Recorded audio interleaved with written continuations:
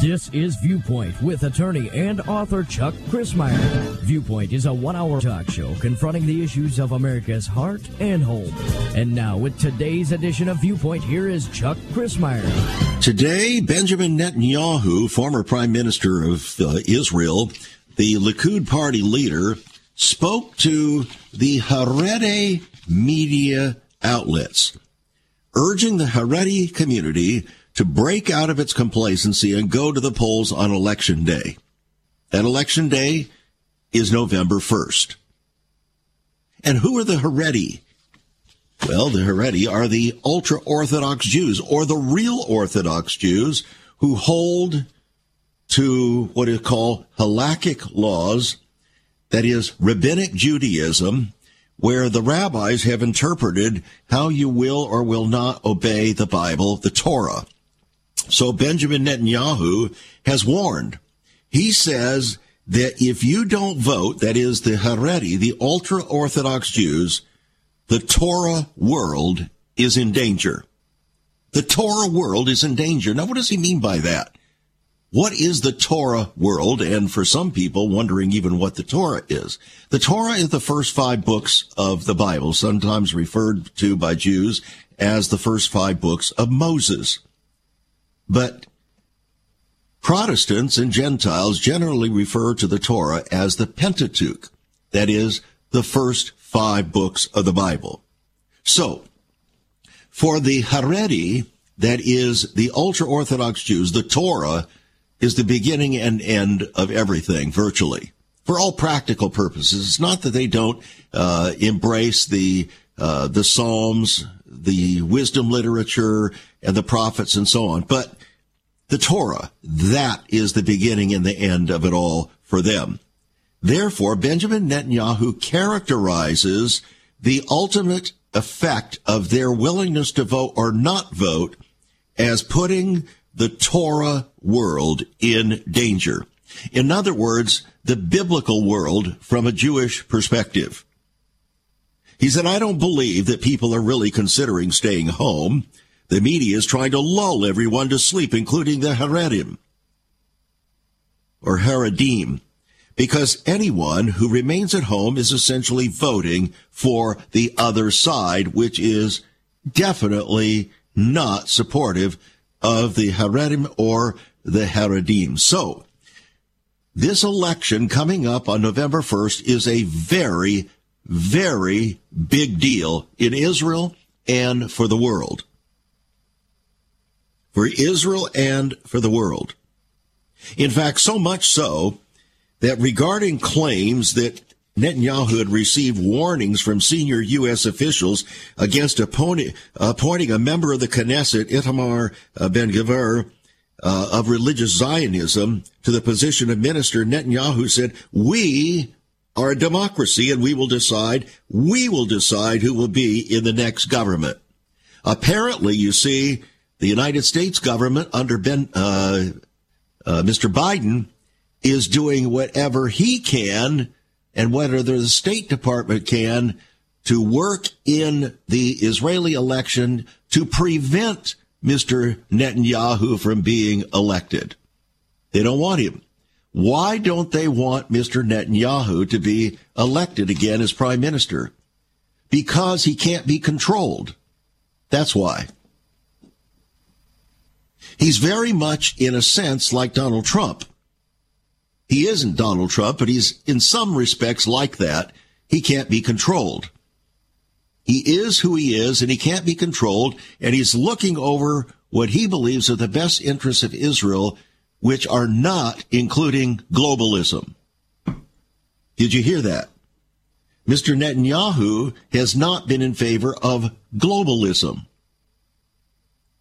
Well, that makes him hated by the U.S. State Department and by the Democrat Party in America. So they don't want anybody elected there in Israel on November 1st who will jeopardize the growing new world order. The effort of Mr. Biden and the State Department and the Foundation, the founder of the World Economic Forum, Klaus Schwab, all of these people are globalists. And Mr. Netanyahu is not. That may be one of the reasons why Mr. Obama, former President Obama, had such hatred, obvious hatred, for Mr. Netanyahu. What we're seeing taking place now in the political realm actually is a reflection of the spiritual realm. If we do not see it that way, we miss the point. This is about spiritual issues fundamentally. They're just not talked about in the media. They're not recognized generally because everybody talks politically. But the politics are not driving the spiritual is driving the politics.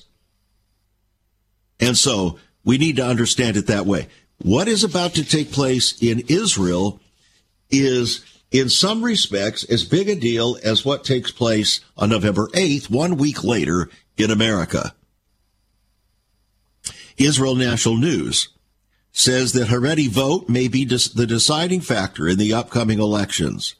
We'll talk more about that, and I welcome you to Viewpoint. I'm Chuck Crismier's conversation, as always, with ever-increasing conviction, talk that transforms. Today is no exception, and I trust that you will find what we talk about here today on the program dealing with Israel, and not just with Israel. You see, we've already brought in the United States.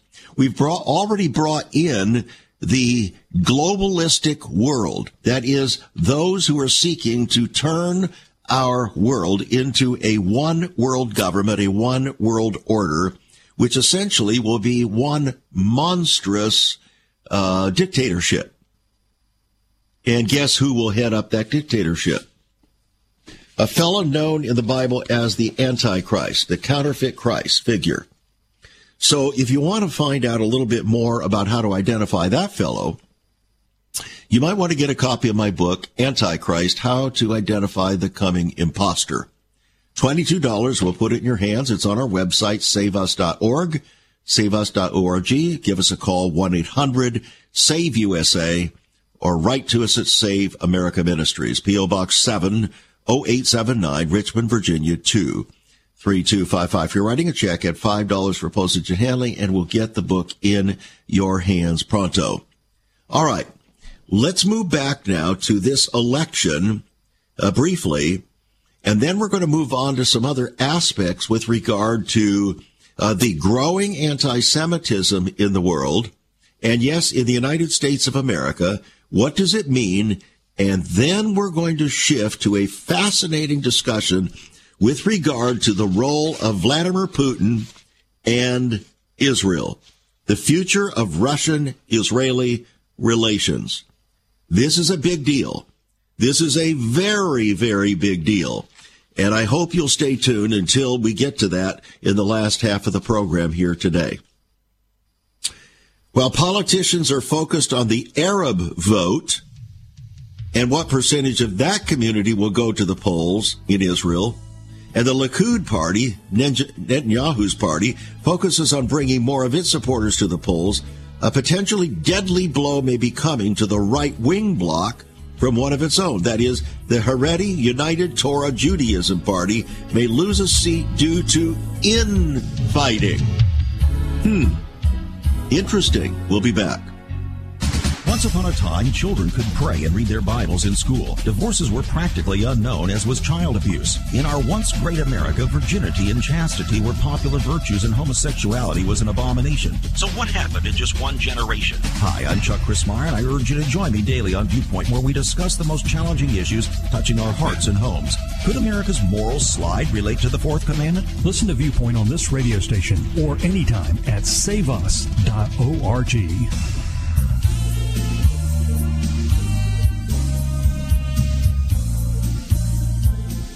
You see, Israel is facing the very same issues or concerns in their election that we are in the United States. Their election comes on November 1st. Ours comes on November 8th, 1 week later. Will what happens in Israel affect what happens in America? It could. It could. And one of the reasons it could is that 75% of Jews in America vote Democrat. Will they do that this time?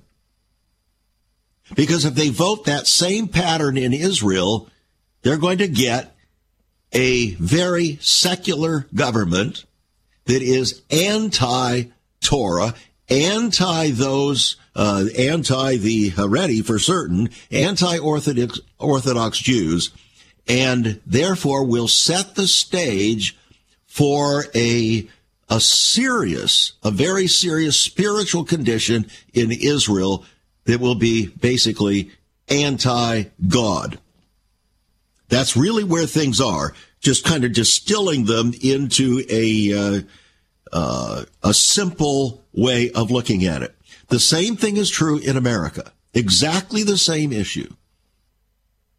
The underlying spiritual issue is whether Israel or whether the United States will be God-fearing or not.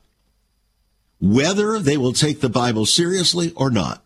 Whether God has authority in and through his word or his Torah or not. That's really the issue. And everything else spins off from that. Everything.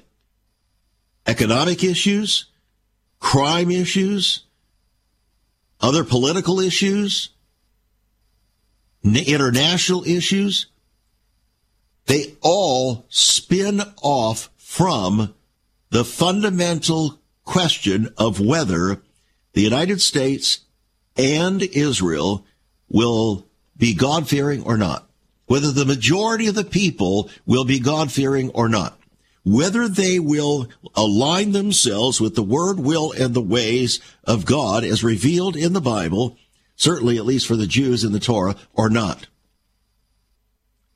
That makes this a very, very serious issue. It's even more serious because of the timing in which it is taking place. It's taking place at a time when our world is in, I think nobody would disagree, total chaos. It's in total chaos. Fear is rampant at every level. Among leaders, among economists, fear is rampant everywhere. The prognostications concerning economics and even energy now, just this very day,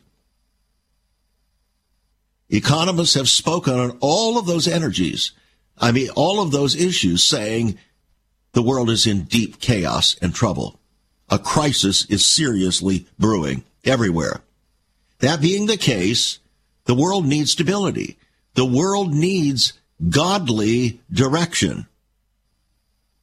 And Israel and America are the only two nations basically remaining that have any remaining serious vestiges of allegiance to the God of creation.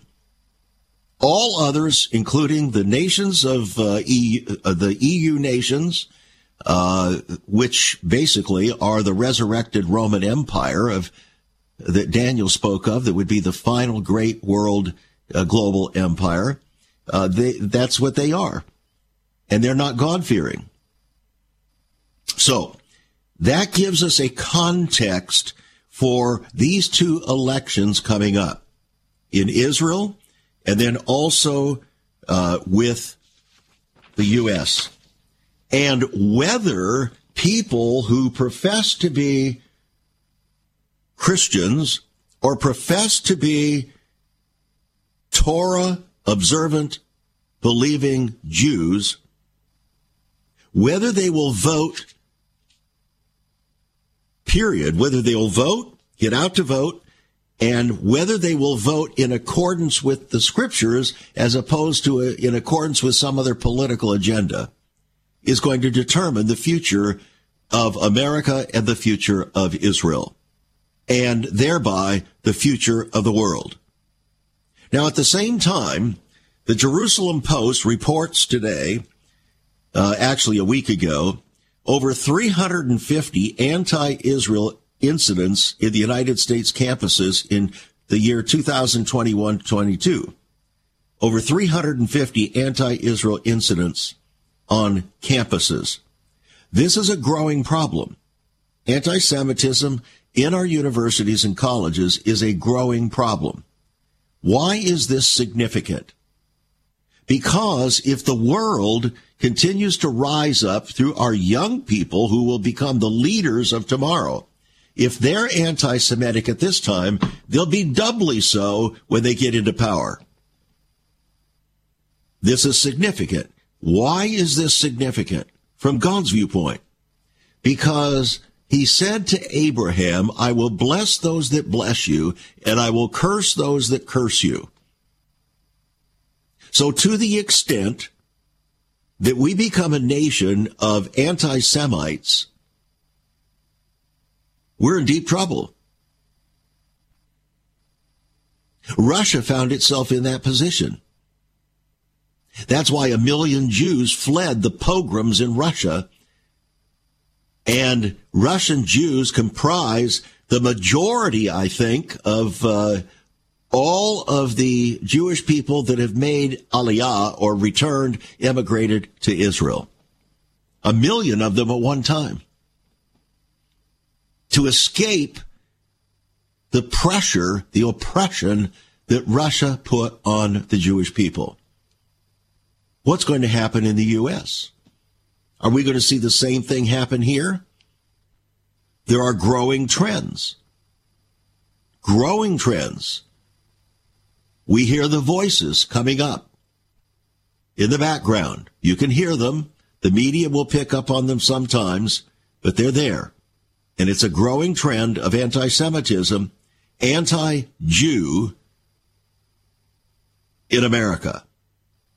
Yet, interestingly, if it were not for a Jewish man by the name of Haim Solomon, we probably wouldn't even have a country called the United States of America.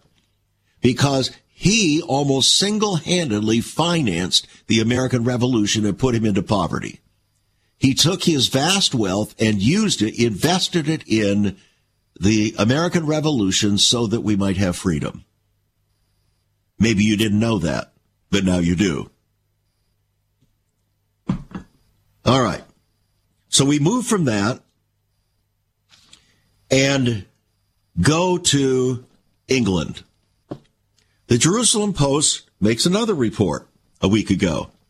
The Church of England and the Catholic Church now have combined together in England to oppose moving their embassy, that is the UK embassy, to Jerusalem, from Tel Aviv to Jerusalem. You'll remember that when Donald Trump was president, he said, we are going to do that. The Congress committed to do that 20 years ago and is continually to kick the can down the road, and we're not going to do it anymore. We're going to do what should have been done, and we're going to move our embassy to Jerusalem, the eternal capital of Israel. So he did. He took a lot of heat for that in various corners of the world and even in America, but he did it. He did it because it was not only politically, but morally and spiritually the thing to do. America did that. Several other nations then followed suit. But they needed somebody to take the lead because all the nations of the earth had left Jerusalem. All of them. Talk about anti-Semitism.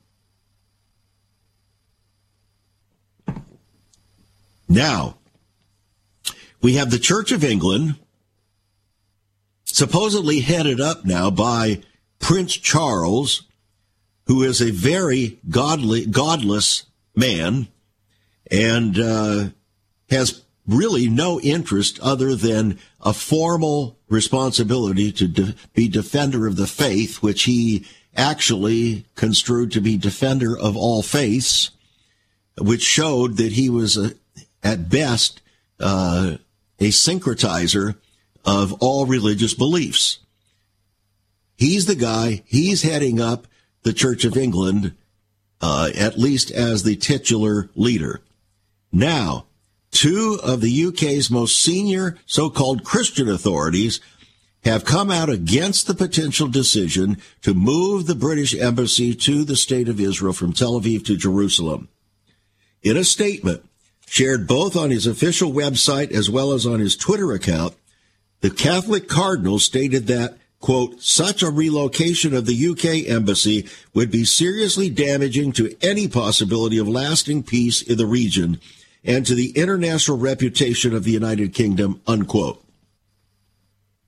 Did you know that the UK, England, has played this game with Israel for 70, actually since 1917 and before? In 1917, the Balfour Declaration was signed, and that opened the opportunity for the Jewish people to return to the land, Eretz Israel, the land of Israel, that had been promised by God as an eternal leasehold to the physical descendants of Abraham, Isaac, and Jacob. The Brits had played the Arab game for many years. The British were concerned about Arab politics, and so they did not much like Israel or the Jewish people, and there was a constant tug-of-war internally in England as to what to do with the Jewish people since they had no homeland after World War II. Well, before that, in 1917, the Balfour Declaration was written that opened the gates politically for the Jewish people to begin to return to that land. There were a series of so-called treaties or agreements that were made with the Arab peoples surrounding, and ultimately Israel was not supportive. England was not supportive. England continued to betray the Jewish people over and over again. Finally, Israel rose up within. There was a revolution among some of the Jewish people, and they ended up forming the nation of Israel in 1948, much to the chagrin, really, of the Brits and certainly of the Arabs that the Brits had supported. Now, it seems that the Church of England and the Catholic Church in England hasn't much changed their colors. They're afraid. What are they afraid of? They're certainly not afraid of God, because God said that he had given the land to the physical descendants of Abraham, Isaac, and Jacob. So what are they afraid of? They're afraid of the Arabs, and they're afraid of the United Nations, and they're afraid of all of those who are objecting to a unified Jewish state in Israel that doesn't adopt Palestinian authority within Israel. They're moved by fear of man, not fear of God. So again, even though there are political things that are being said, the framework is political. The foundation is spiritual. The framework is political, but the foundation is spiritual. Now, if the spiritual aspect is tottering, is deteriorated, what does that say then for the superstructure that is being built on top of it? It will not be stable. It is subject to continued swaying, chaos, political earthquakes, and whatever comes down the pike, so to speak. This is a big deal. Now, we're going to go back to the Israeli legislative election coming up on November 1st. We're going to take a look a little bit at some of the details there, not in undue detail, because that would be confusing to everybody. The whole Israeli party system and parliamentary system is very confusing. Did you know they have 20 contesting political parties that have to be dealt with in this election? 20. Wow. We'll be right back. There is so much more about Chuck Crismier and Save America Ministries on our website, saveus.org. For example, under the marriage section, God has marriage on his mind. Chuck has some great resources to strengthen your marriage. First off, a fact sheet on the state of the marital union, a fact sheet on the state of ministry, marriage, and morals. SaveUS.org. Marriage, divorce, and remarriage. What does the Bible really teach about this? Find all of this at SaveUS.org. Also, a letter to pastors, the Hosea Project, SaveUS.org, and many more resources to strengthen your marriage. It's all on Chuck's website, SaveUS.org. Again, you can listen to Chuck's Viewpoint broadcasts live and archived. Save America Ministries website at SaveUS.org.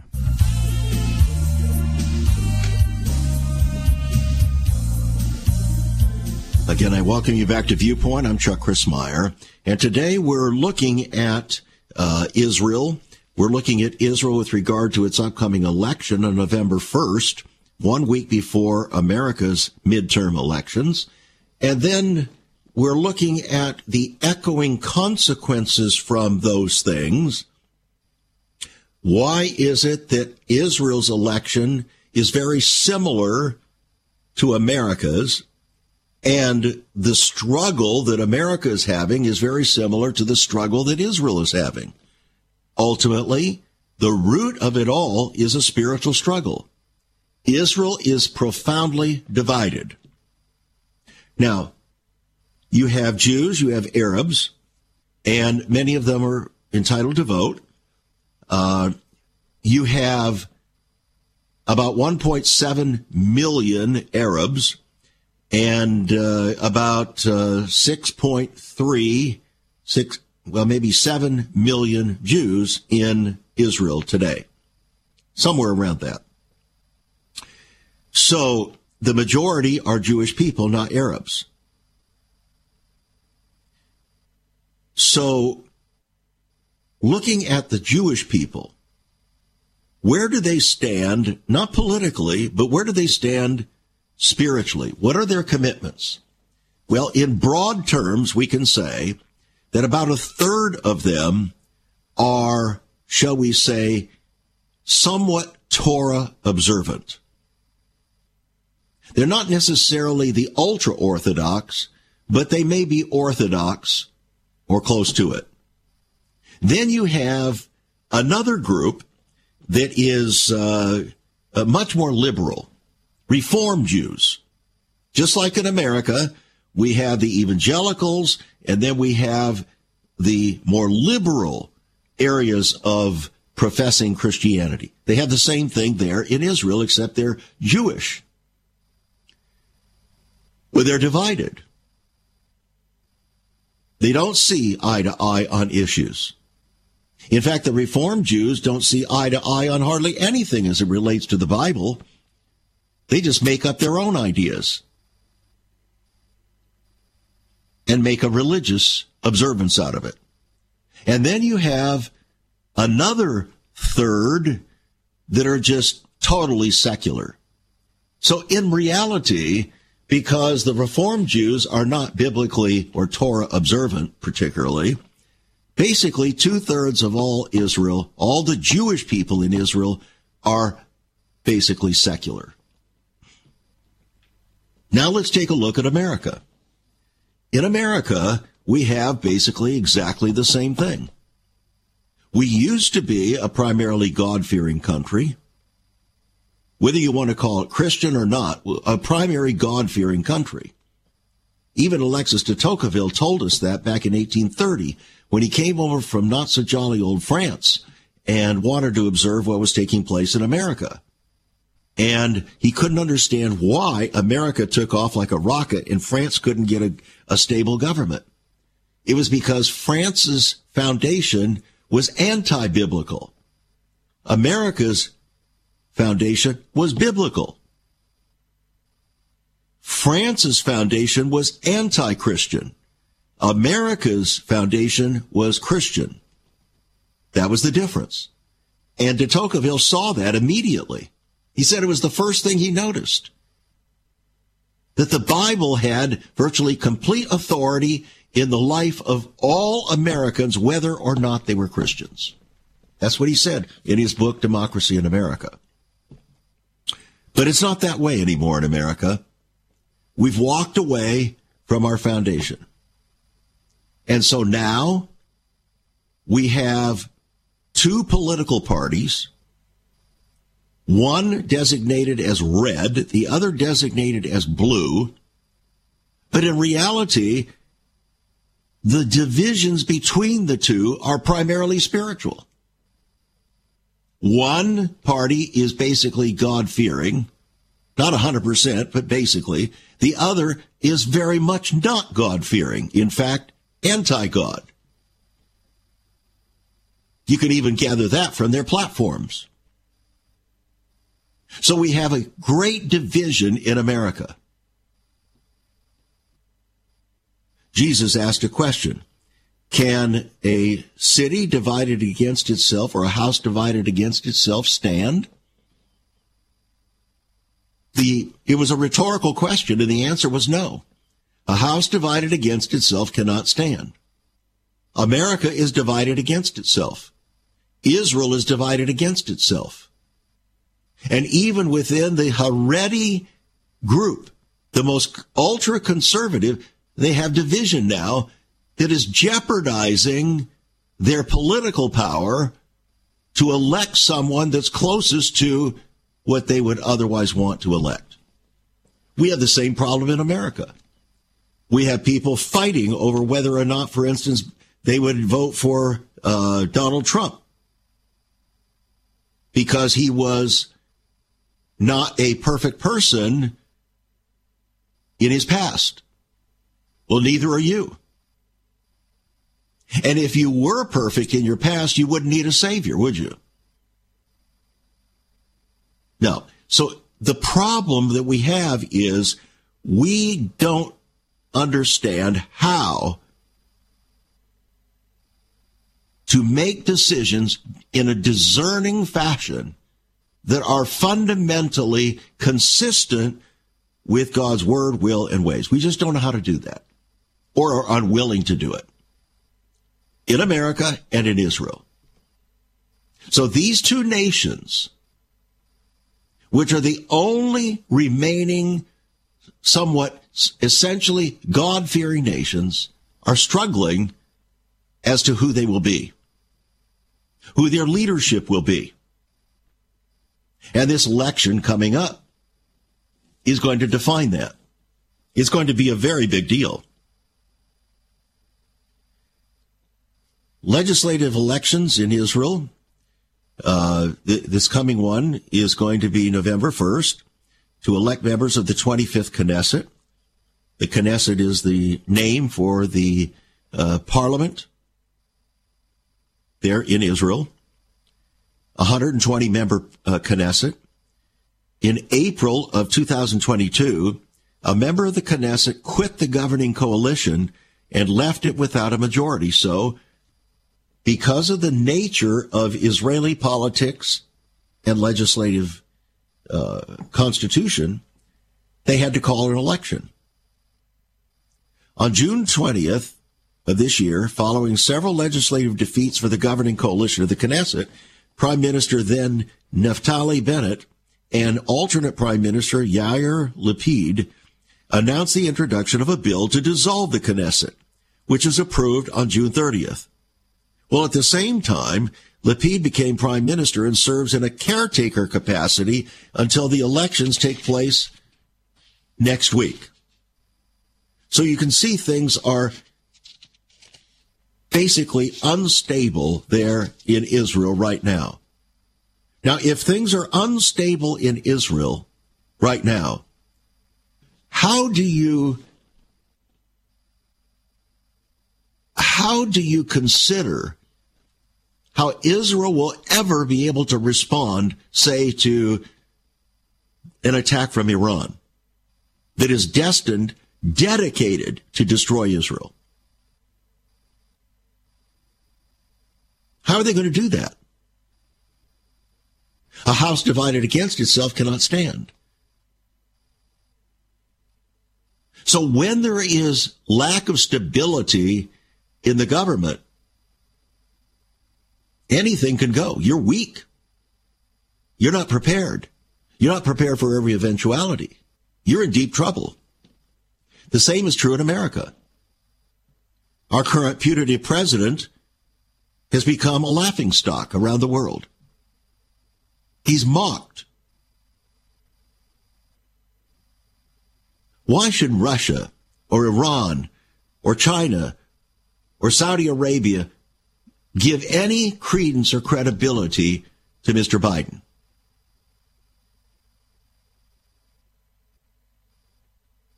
There's just no reason. Everything is unstable, uncertain. And that's why this coming election is so critical. It's not about Democrats and Republicans in and of itself. It's about radical instability in the country, because the country is terribly divided. And just as a house divided itself against itself cannot stand, neither can a country. So you might pray for the election in Israel.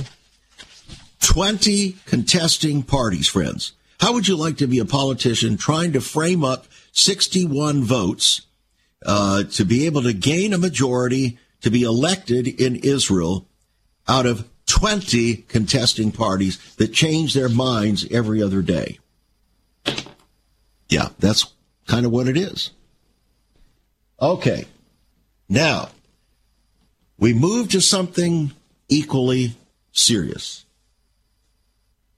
Israel National News came out with a piece called The Future of Russian-Israeli Relations. The Future of Russian-Israeli Relations. And we're going to talk about this. It's pretty serious. It's a big, big deal. And I don't think you want to miss this segment of the program here. So stay tuned. Before we get into this next break, let me just remind you about the book, Antichrist, How to Identify the Coming Imposter. We talked about it in the first segment of the program. And, it's pretty amazing. In these times, more and more people are saying, you know what? This sounds an awful lot like the season that we should be concerned about this rising counterfeit Christ. What do you think? And don't you think it would behoove us to have some understanding about him? And by the way, lest you should think that you're not going to have to deal with it, the Apostle Paul made it very clear that the identity of the Antichrist or the counterfeit Christ, the son of perdition, would not be disclosed until there was a great falling away among professing Christians. Did you hear that? In other words, professing Christians are going to be around for that time. Yes. We'll be back. Have you ever considered what the early church was like? Many people are developing a heart longing for greater fulfillment in our practices as Christians. A recent study showed 53,000 people a week are leaving the back door of America's churches in frustration. What is going on? Why has there not been even a 1% gain among followers of Christ in the last 25 years? Could it be that God is seeking to restore first century Christianity for the 21st century? Jesus said, I'll build my church. Is Christ by his Spirit stirring to prepare the church for the 21st century? The early church prayed together and broke bread from house to house. They were family, and it was said by all who observed, behold how they loved one another. Incredible. But the same can be found right now. Go to saveus.org and click Cell Church. We can revive first century Christianity for the 21st century. It's about people, not programs. It's about a body, not a building. That's saveus.org. Click Cell Church.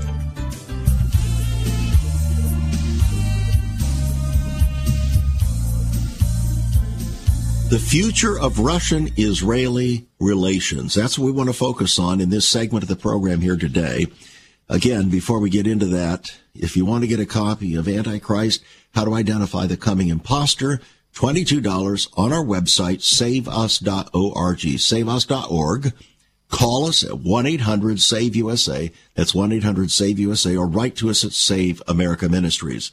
P.O. Box 70879, Richmond, Virginia, 23255. Writing a check at $5 for postage and handling. And by the way, if you want to get a copy of the latest book, Messiah, Unveiling the Mystery of the Ages, at the same time, you'll save $3 in postage and handling. So what you'll be looking at is $22 each for the books, and then $7 postage and handling if you get both of those books together. They're on the website, saveus.org. Okay, let's take a look now at the future of Russian-Israeli relations. This is a very significant discussion. Rafael Castro, writing for Israel National News, has this very interesting piece, and I want to share it with you.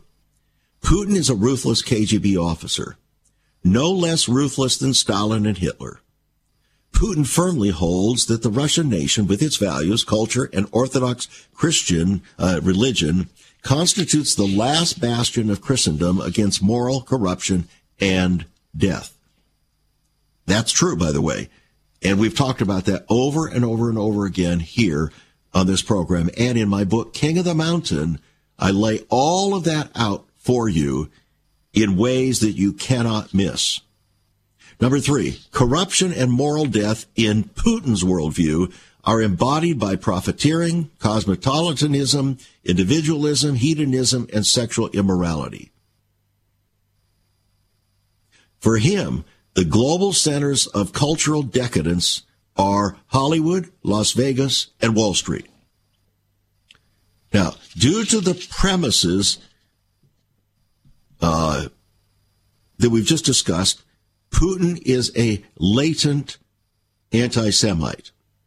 So far, his anti-Semitism has been kept in check by a number of factors, which includes Jews are an economic, cultural, and public relations blessing for every land they reside in.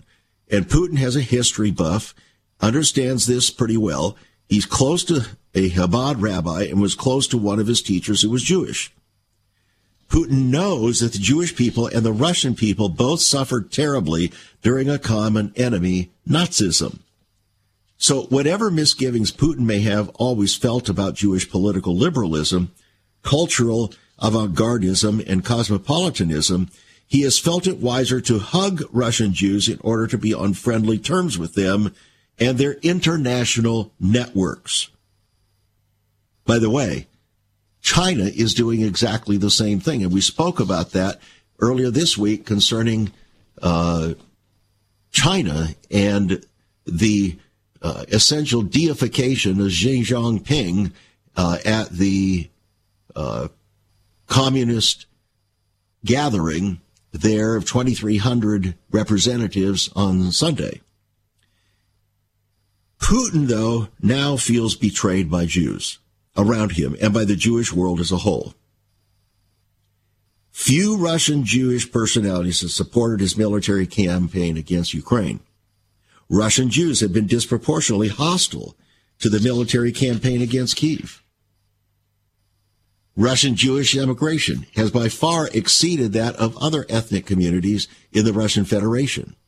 So this threatens Putin with a brain drain and is viewed by him as a personal attack. Many visible leaders of resistance to Putin's plans are Jewish, like Zelensky, the famous artist Pugacheva, who has recently fled to Israel because of her Jewish husband, and countless oligarchs and influential bloggers and intellectuals fleeing Russia. So the consequences are that Putin has started speaking a bit of a threatening language toward the Jewish people. He has curbed the activities of the Jewish Agency. He's publicly demanded more patriotism and commitment from Russian Jews. And he's invoked Satan in his speeches. From a Christian metaphysical viewpoint, there's nothing closer to Satan than those whom Christian Orthodox tradition blames of having murdered the Lord. That's his viewpoint. So, here's the warning. Vladimir Putin, if pushed too much into a corner, would be tempted to act against the Jewish state. Why? Well, since Israel is not a NATO member state, that would not invite an immediate third-party retaliation against Russia. The Arab and Muslim world, together with scores of anti-Semites all over the globe, would celebrate this assault and view Russia and Putin as redeemers. Zelensky would be caught in the crucible of fighting and or negotiating as a Ukrainian or as a Jew. And Antony Blinken, right here in the U.S., would face the same dilemma. So, from Israel's viewpoint, you see, viewpoint determines destiny. Always has and always will. Israel has to preserve its neutrality between Russia and Ukraine at all costs. So Benjamin Netanyahu has spoken out about this. He even gave kudos to the existing caretaker government under Lapid because they refused to get involved with Ukraine.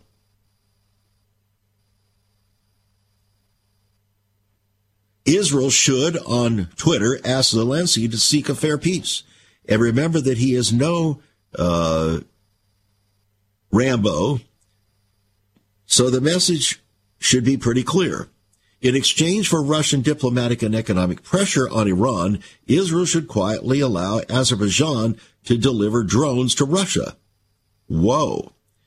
This is a report coming from Israel National News. Israel will demonstrate to the non-hawkish Biden administration and to the dovish German government that it does not want Zelensky to push Putin into a corner and possibly unleash a nuclear war. Well, here's the problem with this writer. This writer has talked about the non-hawkish Biden administration. That is just an opposite characterization of the Biden administration.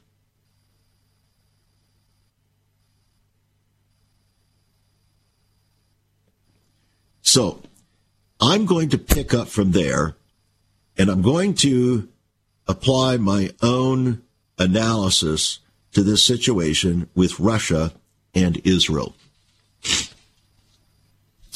You see, if we go back to the scriptures, we find that somewhere along the line, Russia, which I believe is Gog, the chief prince of Meshech and Tubal, or Rus, as Russia used to be known, has not had any love lost for Israel or the Jewish people. Ever. Ever. So, there is coming a moment in time when the Jewish people are going to say, or Israel is going to say, we cannot participate, we cannot yield to Vladimir Putin and his agenda concerning the world. For one thing, he claims to be an Orthodox Christian. And so that pits him automatically against the Orthodox Jews. They see him as having an agenda to rule the world. Indeed, if you were to read my book, King of the Mountain, you would find that their viewpoint isn't far off. In fact, the reality is there is an ancient prophecy going back 1,500 years that declares that Russia would be the third Rome and there would never be another. So that the Rome that the Pope heads up would not be the final Rome. The former Byzantine emperor under Constantine, which was the second Rome, no longer exists. It was taken over and destroyed by the Muslims. But that shifted to Moscow, the Muscovites, and they became known as the Third Rome. So, hence, the prophecy. Russia would be the third Rome, and there would never be another. Now perhaps you can see why there is this amazing unity of church and state, so to speak, in Russia between Vladimir Putin as head of the Russian Federation and the head of the Russian Orthodox Church, which is deemed to be the true and only real Christian church in the world from the Russian viewpoint.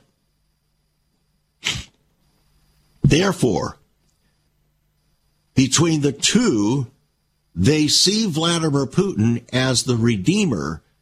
They see him as the one to bring Russia into its final place to usher in the second coming of Jesus Christ. That's what they think.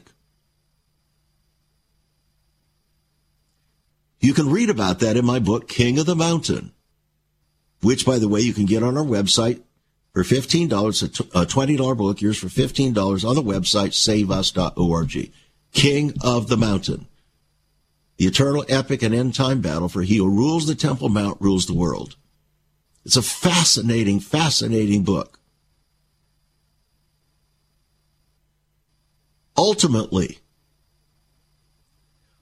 when geopolitics combines with energy, the energy crisis in the world, and Israel comes into long anticipated oil, Russia will see no alternative but to attack Israel, and will confederate together with Iran, formerly known as Persia, with Libya, an Islamic oil-producing nation, with Togarmah and Gomer and many other nations with them, including Sudan, to take a spoil. We talked about this over and over again here on Viewpoint. To find that scenario, you must go to Ezekiel chapter 38 and 39. Ezekiel 38 and 39. It's called the Battle of Gog and Magog, or Gog and Magog.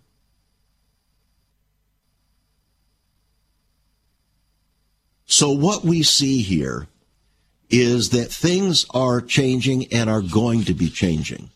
And they're going to change dramatically. We only see linearly as human beings. But God sees with a bird's eye or God's eye view. He sees all of the machinations that are going on. He knows the end from the beginning. And he's declared it in his word, my friends. So why don't we believe it? Why don't we trust it? We see the reality, the truth of it over generation after generation after generation, millennia, and we still, in arrogance, resist submitting to God's authority. Don't you think it would be time now to really reconsider this monstrous chutzpah that we as human beings have, where we diss what God has said on so many different things? We claim Christ is a Savior and then reject what Jesus said on so many issues. It's unbelievable. Let's get ourselves in line with the word, the will, and the ways of the Lord. It's called repentance. Confessing our sin, confessing our rebellion, and coming clean before God to prepare the way of the Lord for history's final hour. That's really where we are. Thanks for joining us here on Viewpoint today. Get a copy of the books, Antichrist, Messiah, King of the Mountain. I don't think you'll be disappointed. God bless, and pray for this election coming up in Israel, November 1st. You've been listening to Viewpoint with Chuck Crismier. Viewpoint is supported by the faithful gifts of our listeners. Let me urge you to become a partner with Chuck as a voice to the church declaring vision for the nation. Join us again next time on Viewpoint as we confront the issues of America's heart and home.